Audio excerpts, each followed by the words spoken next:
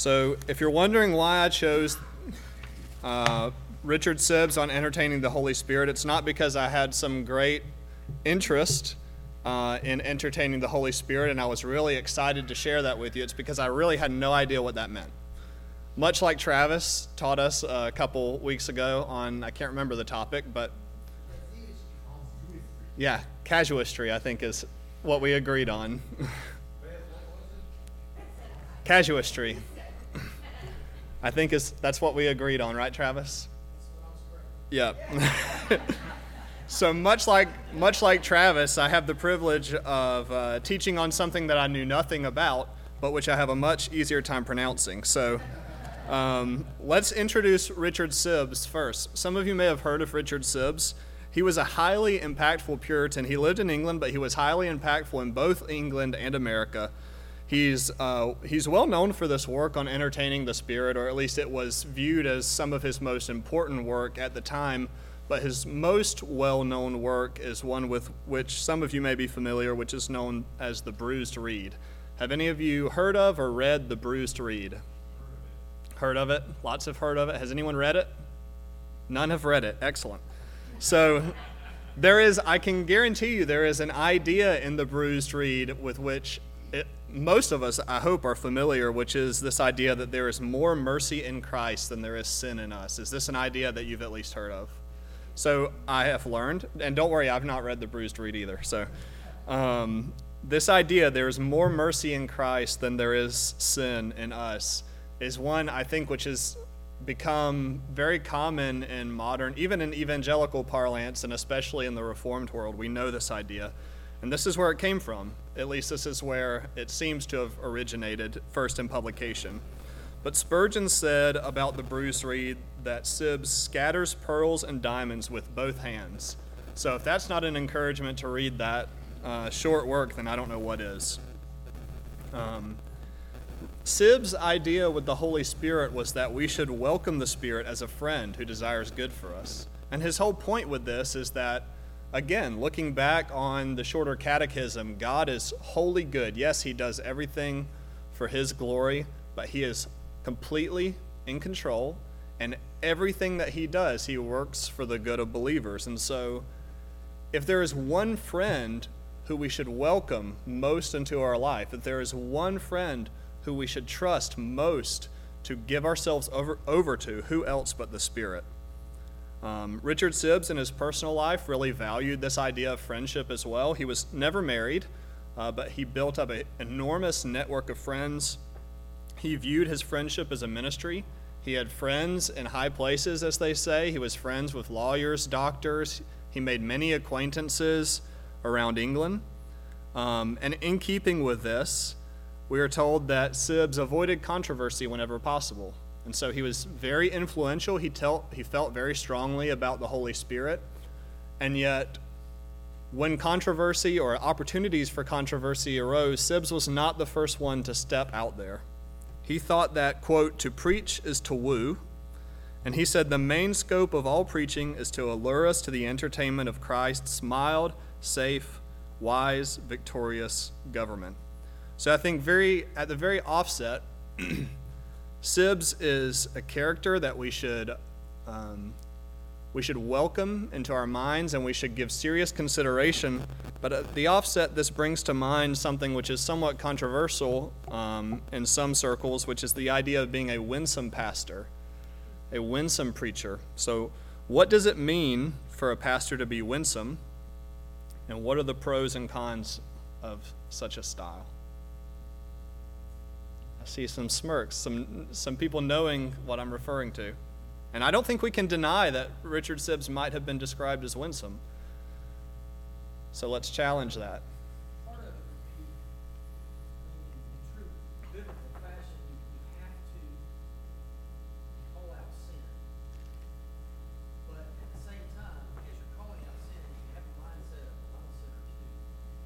Then there's a humble, there's a love, there's a humility in calling it sin. So that Mm-hmm. Okay. Yep. Travis. I think there's a difference between if you were to ask what did it mean versus what does it mean. Okay, fair enough. Because the PCA for years was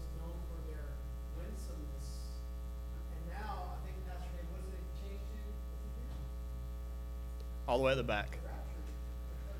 I think it's been changed to warm instead of winsome now. Okay. Because that word has been hijacked, as is with every word, somehow morphs and gets hijacked. Because you have people that, when you hear winsomeness, it's great to be winsome because you don't want to always be the sledgehammer and everything, destroy everything. But at the same time, a lot of people who love culture and did not want to call anybody out on any type of sin, they have now claimed that they are winsome. So that was a good word for them. So I'm winsome now. I don't ever have to call out sin. We can be just like the world, and it's okay. So I think we should define the term maybe a little, in my opinion. That's just me. But if you put it out there because you want people to talk about it. Yeah, that's right. Purposefully did not define the term. I think the problem is if you're being winsome in the sense that you're talking about how great Christ is and how great it is to have him in your life, but if you don't talk about the seriousness of sin and justice, then what's the context? Why is Christ so great? Yeah, amen. Josh? I think similar to the lines of Travis's thought, because winsome as a definition, probably a good one would be said avoidance of controversy when possible. Trying to be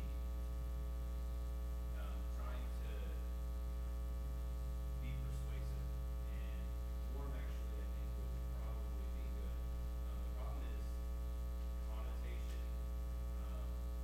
I think we have Travis pointed out one wing of evangelicalism that sees winsome as just accepting, and we just want to get a warm hug to everybody. We don't want to confront. We don't want controversy, and that allows another wing to totally avoid it. We don't want characterize winsome at all because we'll be associated with that stuff.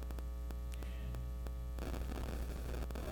pros of the winsome style are kind of one would be free evangelism, do network, that friendship, the associates of evangelizing later, and a con would be never getting around to evangelism, or the idea that everybody should be that style, because the body has many different members, so that may be one pastor's calling to be the very winsome style, and another pastor should be less so. That's okay. Yeah, certainly so. Two things. So firstly, what it's not. So think of its opposite as abrupt and terse and angry and mean and seething and all those things. But I think winsome goes a step further in that it's attractive, it's alluring, to use your word, it's a magnet. Mhm. I think of Christ as winsome. People wanted to be around him. If you've ever, we have a friend that's a caddy in the PGA, and he's caddy for Bill Clinton. And he said, say what you will, the man has charisma. Hmm. To be around him, you're sucked in, Yeah. you want to be there. And I think that's winsome. Sure. Any other thoughts? You look at it as sandpaper. So if I'm detailing your car, and I'm using very, very fine grit, I can touch your car, and you're not gonna notice. But after a lot of rubs, it's gonna bring something out or take away the blemish. So you can get around that a lot better. If I use a very harsh grip, the minute it touches your car, you go, what are you doing, Michael? Mm-hmm. Why are you doing it? And so folks that have a real abrupt nature, no one really wants to be near them. Because it hurts, it cuts. Mm-hmm. But the winsome one would be, can be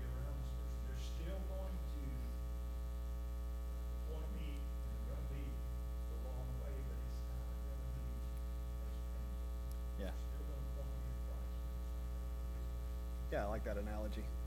So I've heard from an apologetic standpoint the idea of putting a rock in someone's shoe. This idea of you don't have to win them over all at once per se. Say something just enough that'll bother them. Say something that'll get in their head, that'll stick in their mind. And this idea of being winsome, and I think this is very important for us so that, because especially in the social media age, this is why I bring this up. Travis's point is very important, that when we see especially people from a different time than us, Puritans, for example, who have kind of implicitly won our trust, and so we will go to bat for them and try to figure out really what they mean. But when we see things like to preach is to woo, we have to understand the context of that. We need to search out what it really means. And Travis's point about getting a definition for winsome is very important. There's two ideas that we could have. One is this more modern idea of winsome. This is what people tend to mean, even if they won't say this, of tolerance. We've heard tolerance that turns into universalism. Well, all are welcome here. We're all about being nice, not even really about loving you. We want to be nice. We want to make sure that we're accepted by the culture. We want to make sure that everyone feels welcome no matter what. And if everyone is welcome, there's a sense in which no one is really welcome. But this idea of winsome that Sibbs is going after is the idea that John Piper is so famous for, to win your passions to win your heart towards God, to show God as truly beautiful, to show Christ as truly beautiful. And this is what Nick brought up earlier, which is, how can you see Christ as beautiful? How can you desire God, as it were? You have to know the problem before you desire the solution. You have to know your sin. And that's where us Reformed folks get in a lot of trouble, is we want to hit heavy on the sin part, but it's necessary. You have to know your sin before you can have any desire for God. Let's move on to the next discussion question. So we're talking about the idea of the indwelling spirit. When in the Ordo Salutis, and this is just the order that our salvation occurs, when in the Ordo Salutis does the Spirit come to dwell in us? When does that happen?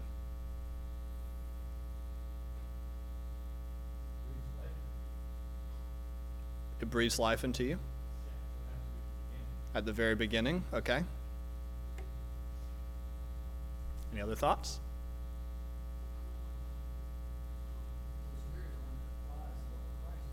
Okay.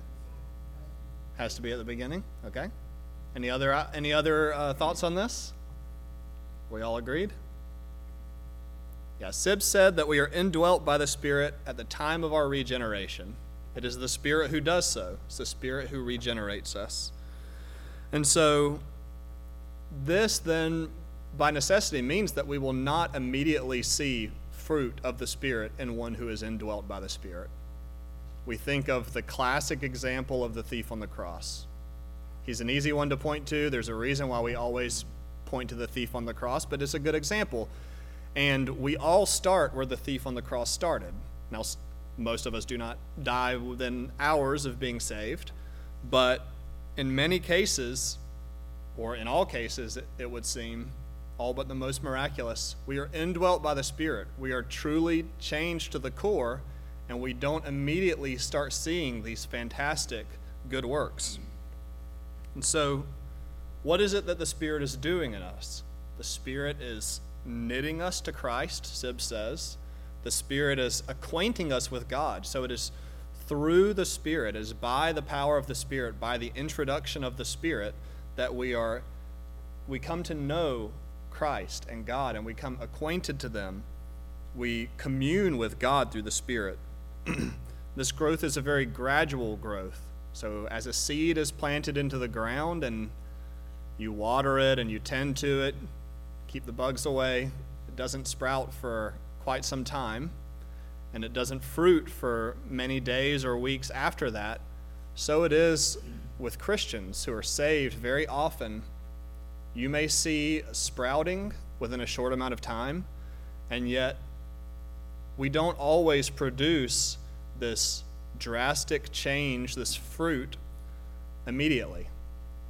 And Sib said this is part of the working of the Spirit, not only acquainting us with God, but helping us to come to love Christ, teaching us to love his ways, to conform ourselves to him.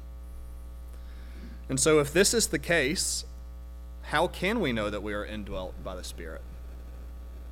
I think James answers that for us when he says, I will show you my faith by my works, but not necessarily by my works or by our fruits, but our attitude in our fruits, our genuineness to be showing the Spirit within us. So we are, you know my faith by my fruits, and also the genuineness, the consistency, so to speak. Yep. And not necessarily like, look what I'm doing all this great work, but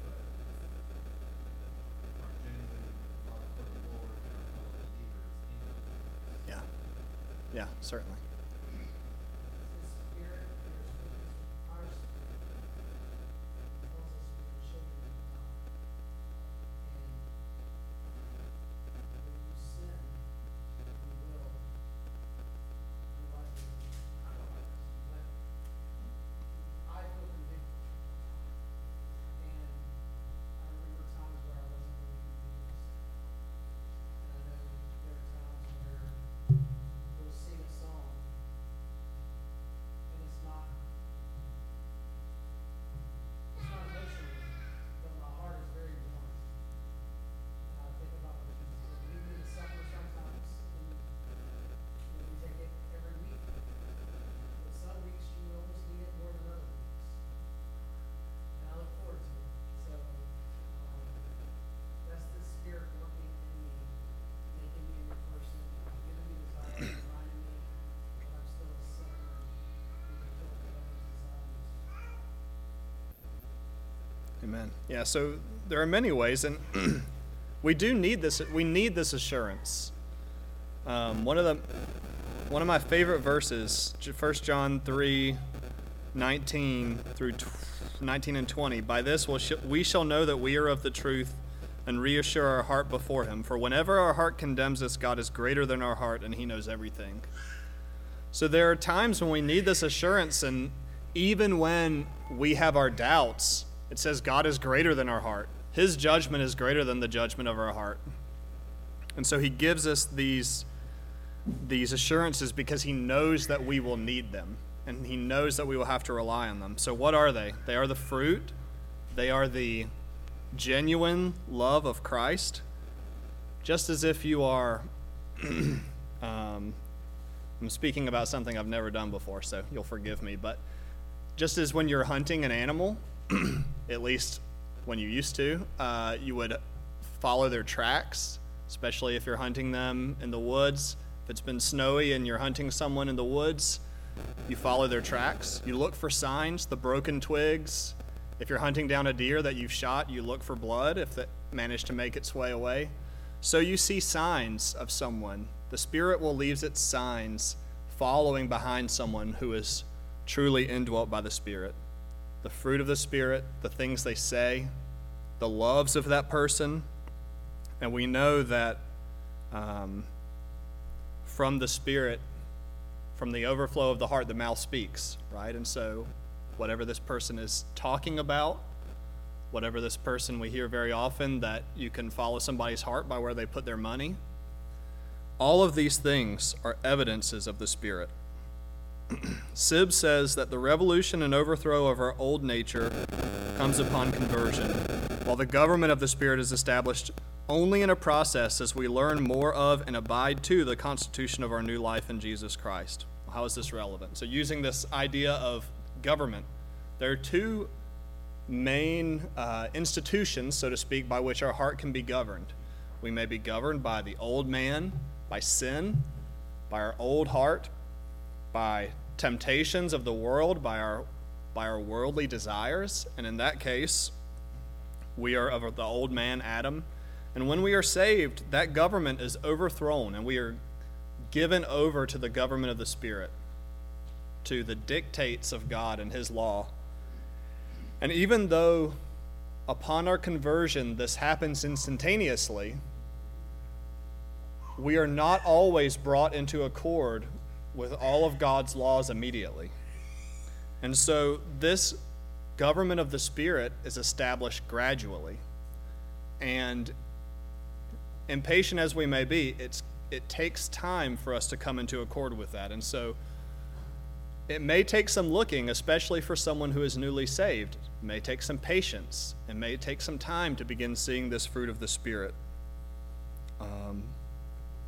But we look for the confession. We look for these subtle changes.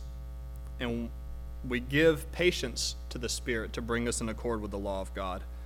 Most importantly, with this analogy of the government, we have to understand that warfare is necessary. Spiritual warfare will take place, because even though the government is overthrown, all of the henchmen of that government are still around. There are parts of your flesh that will be fighting against the Holy Spirit, even to this day and for our entire lives. Paul in Philippians says, speaking of becoming perfect, he says, "Not that I have yet achieved it or am yet perfect, but I strive after it." So if even Paul, when he was writing Philippians, had not yet achieved this perfection, we can trust that we will not achieve that perfection on earth. And yet God has promised us that perfect sanctification in heaven. So we trust in the Spirit that warfare is necessary. Okay, so what does all of this have to do with the indwelling of the Spirit? Well, that question is very simply answered by asking, how are we going to carry out this warfare? By whose strength are we going to fight against the flesh? In our own strength? Well, it's just flesh against flesh. Whose command are we going to trust to help us fight against the flesh? It is only by the Spirit. It's only the Spirit who can lead us in that. And so we must treasure this Spirit. And the way that we treasure the Spirit is by our self-denial. You must deny your flesh. You must take up your cross. You must trust in the power of the Spirit. It's like, well, you've put a heavy burden on me. But it's not. Once again, the Spirit is the one who empowers us for this. And hopefully you'll forgive me if I say Spirit about 10,000 times during this Sunday school, but that's what it's about. So the Holy Spirit strengthens us and empowers us for self-denial and for battle against sin. And Sib says, if we be sound Christians, the Spirit of God will enable us to do all things that we are called unto. And so we can trust in the Spirit. We can rest in the Spirit and rest in Christ. He has bought this for us. Next, Sibbs talks about the Spirit as one who seals our souls. And he goes a little bit of a different route whenever he talks about the sealing of the Spirit. But just to get the flavor of everyone's views on this, when you think of sealing of the Spirit, what does that mean? What does it mean for the Spirit to seal our soul?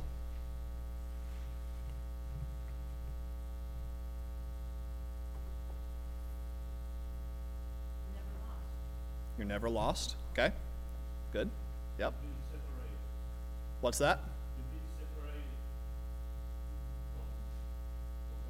Oh, yes. Yeah. You're made separate for God. Yep. Any other thoughts?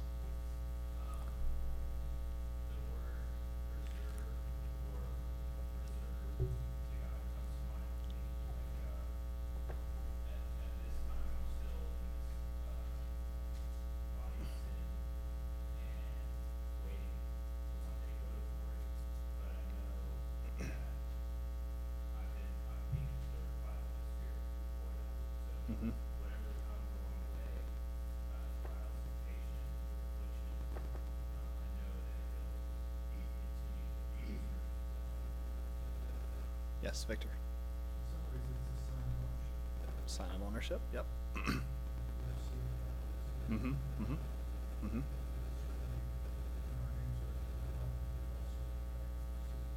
Yes. Yep. The sealing, a sign of ownership. Good.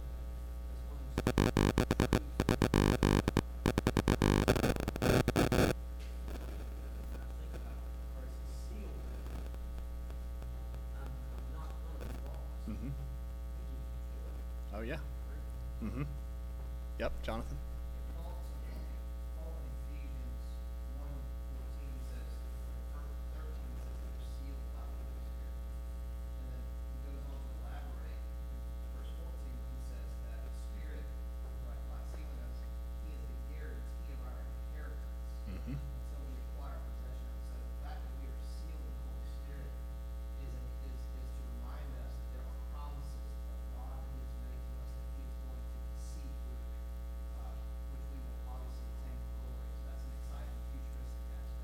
Yes, good.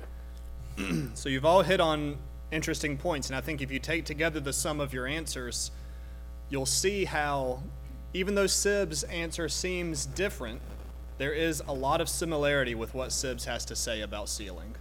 It's not that Sibs would deny this idea of ownership, but it's that he viewed it with a different priority. So you have to remember Sibs, the one who avoids controversy, the one who values this friendship. He's the pastor of pastors. He wants to woo in his preaching. His concern with sealing is going to be very pastoral. And so whereas I think most of us think of sealing as this stamp of belonging to God, like a stamp in wax, Sibs viewed it from an assurance perspective. And so in that sense, when many of us would talk about you are sealed, you have been sealed, Sibs would say you are being sealed as a process. And it's a very subtle difference, but it has to do with assurance, and it's because Sibs focused on this sealing from a more subjective, that means our experience, rather than God's experience, so to speak, or God's perspective. And again, this is because he has a pastoral focus. He wants to talk about this in terms of personal assurance. So sealing then, according to Sibs, is a gradual process, and it often comes with growing in spiritual maturity. So Sibs separated believers out into three general categories when it comes to their stages of being sealed, so to speak. There are those who have real saving faith, but they are plagued by fear and anxiety. These are the ones who, at the slightest trespass against them, at the slightest temptation, at some suffering in their life, they will doubt God. Even if they have a minor doubt, they will have doubts about their faith. They have not built up this faith reflex, so to speak. And by that he means having experienced trials before, you have practiced exercising your faith in those trials. And you have built up this habit of your first response to a trial is to have faith, to trust in God rather than to turn to doubts. This is something that I hope many of us take for granted. This is what we do when we experience trials. This is what we strive to do, at least, even when we fail. And people who are earliest in this have not built it up yet. They need, most of all, the encouragement of close believers, not just on Sunday, but every single day. They need believers praying for them and reaching out to them and holding their hand through this process to help them build up this faith reflex and to show them what it looks like. Their assurance of salvation is disrupted, this is the second group. The second group is those whose assurance of salvation is disrupted by occasional anxieties, but often in this group, strife will bring them closest to God. So their faith reflex exists, but just as when you go to the doctor and they tap your knee with the hammer, their reflex isn't going to strike at a light tap. It takes a hard rap across the knee to get them to kick out. And so it's a little bit contrary to what you would think, but when they go through the hardest of struggles, their reflex is built up to lean into God because they see their need. It is so obvious to them there. And yet these subtle anxieties, they forget to pray. They forget to pray whenever they're worried about making it to the end of the week with the money that they have in their bank account. They forget to pray when they're on the way to work and they're running a little bit late and they get angry in traffic. They forget to pray whenever they're having some scuffle with their spouse about something. They forget to pray when they're not sure whether or not they should take this new job. So they forget to pray about these small anxieties that they feel like they can handle, and yet God is there even for those things. God wants us to lean onto Him, and the Spirit wants us to lean into Him even for these things. And these are the ones who are partially sealed, so to speak. And the last are those who are sealed and have full assurance through all trials and difficulties. And Sibs said he recognized, someone to have full assurance no matter what, with no faltering, of course, is a rare thing, and this is a gift given to saints in the most trying of times. This is the gift given to Daniel in the lion's den. This is the gift given to Paul whenever he was imprisoned. And this is a real gift. this sealing of the Spirit, which comes, and it is for all believers, and God will grant it to us in our time of need if we pray and we lean into him. But of course, Sibbs is cautious. He doesn't want to he doesn't want to lead into some mystical view of the Spirit. And so he says, all of this, always, the sealing, it must be rooted where? In the Scriptures and evidenced by sanctification. So how does the Spirit give us assurance? He teaches us truths. He teaches us, reminds us of encouragements, and he turns us to the Scriptures. And so then if we're going to have that sealing of the Spirit, we also must turn to the Scriptures. I'll move a little faster here. We got 8 minutes. The Spirit is also a comforter. The Spirit has given us, or Christ rather, has given us promises of suffering, not of ease. And so if we're going to face spiritual suffering, we need a spiritual comforter. We need one who can lift us up. And there is no greater comfort than the comfort that comes from the Spirit.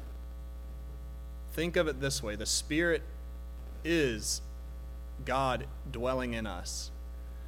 God coming to us not through the secondary means of pastoral counsel, the hug of a friend, even though these things are so valuable and so used by God, the indwelling Spirit is the immediate, no other mediation, the immediate comforting of our Lord. He is with us. Just as Christ tabernacled, they say, dwelt among those during the times of the Gospels, the Spirit dwells with us. He dwells among his church, with each of us. And so, when our spirit is deeply injured, there is none who can lift us up other than some greater spirit. This is what Sibbs says. And there is no greater spirit than that of God. So how do we receive the comforting of the Spirit? First, we search our soul for the source of its disquiet. So we have to do some work.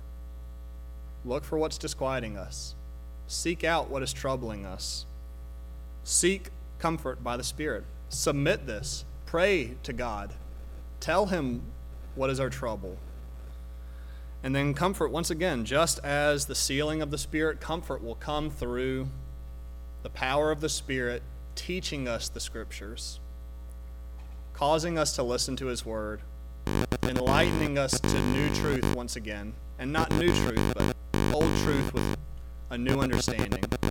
Something that we have read 1,000 times perhaps, and yet God only now teaches us what it means. How apt is he to do that? The quieted soul, after going through this comfort, will achieve communion and peace with God regardless of worldly strife. This is the peace that surpasses all understanding, the peace that we can only have in Christ. This is what we are to seek in the Spirit. And lastly, Sibbs wants us to warn us really about grieving the Spirit. And again, this is an idea that I've hit on at the very beginning. Sibbs thinks of the Spirit as our friend, our greatest friend. And so how do you grieve your friend? That's the ways that you grieve the Spirit.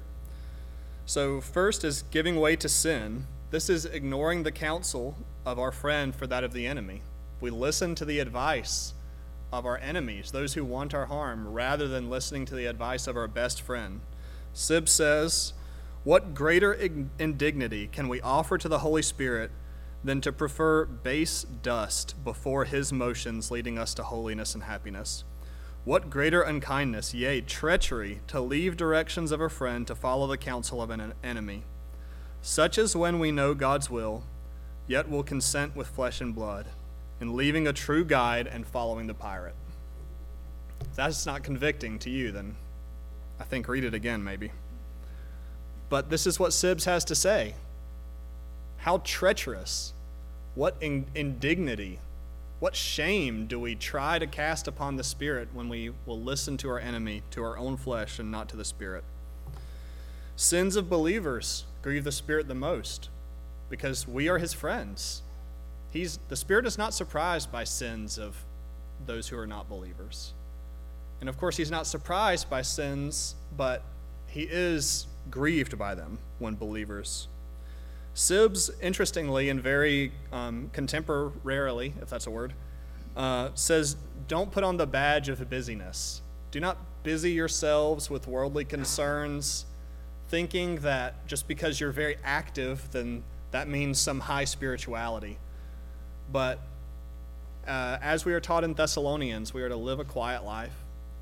We are to care for the worldly needs of ourselves and those around us, but don't busy yourselves with worldly needs, but rather concern ourselves with spiritual things. And most importantly, we have talked about several things that the Spirit does. Do not take the Spirit's office away from him. The Spirit wants to do these things. This is his office. This is what he does in our souls for us. Rely on the Spirit. Rely on the Spirit to strengthen you, to teach you the Scriptures, to comfort you. Do not grieve the Spirit by taking away his office. So in conclusion, I'll sum it up here. The Spirit must be integral to all Christians, individually and to the church as a whole. We rest in the Spirit. We all need the Spirit. And if you do not feel that in your soul, please go home and meditate on this and search the Scriptures and pray that you would understand what it is that the Spirit specifically does for us. We are to love what God loves and to hate what he hates. Again, read the Scriptures where they make you uncomfortable, where God calls out something that he loves and you do not love it. Search your heart. Seek diligently to love what God loves and to hate what he hates. To hate sin, even sin that is accepted by our culture. Even sin that is accepted around America. Seek to hate that sin and to love what God loves. Share your thoughts and plans with the Spirit as a friend. In prayer. Pray without ceasing, Paul says. How do you do that? One way is, of course not literally, but one way is, as you're going about your day, share your thoughts and plans with the Spirit. Talk to the Spirit. Be dependent on the Spirit in your prayer for counsel, comfort, guidance, and communion. Do not seek to hear a voice magically speaking in your ear. But when you speak to the Spirit in prayer, accompany that with the Scriptures. Read your Bible every day. Pray every day. The Spirit speaks to you through the Scriptures, which are living. This is not a dead text. It is the Word of God. And understand that by the Holy Spirit, we can have a measure of heaven before we arrive, as Sib said. Any closing thoughts? All right, let's pray. Father, Son, and Holy Spirit, we are grateful for what Sibbes has taught us.